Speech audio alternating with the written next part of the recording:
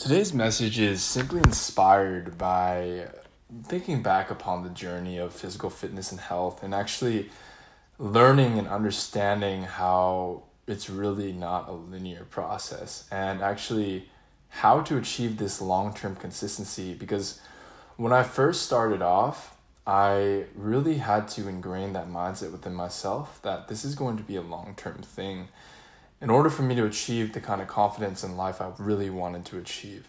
Now, I remember just looking back and really having days where I would be exhausted. I remember in full-time college, and working as well, and there were times where I was just going to the gym at really close to midnight constantly because I was trying to make it happen and I was making it happen. And those times I would get my perspective in the right place beforehand, but at the same time, I would be tired at times. And inspires today's topic, which is always doing your best when it comes to your training, your health, and your physical fitness, because your best is not always going to be the same.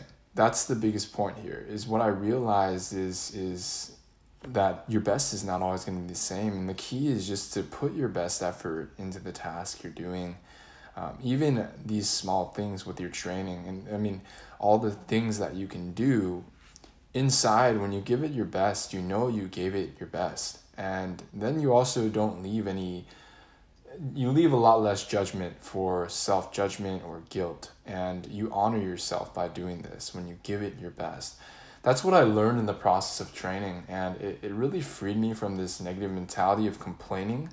For example, if a day went badly or a day was not as optimal as I like it to be, or if the process is not as linear as I wanted it to be, then I really began to understand that it's just about giving your best, because the truth is, all those small steps of taking action towards becoming who you want to be compound over time. What I mean by that is, just to put it in quantitative perspective, I was reading an amazing book that was discussing growth, and it really discussed how if you simply improve by 1% every single day, that you, by the end of the year, if you start out at a baseline number 1, will be 37 times better at that skill than when you started.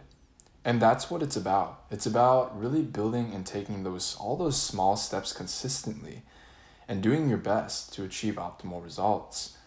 And then understanding and embracing the long game and improving one step at a time. And again, it doesn't just relate to the physical aspect when it comes to training. It's also providing you with a haven for mental health and improvement with your overall life, quality of life. Because as you begin to be consistent, as you begin to see progress with your training, as you do your best, and you give it your best each time, you'll begin to reap the rewards physically, and that's going to translate into greater reinforcement and consistency for yourself.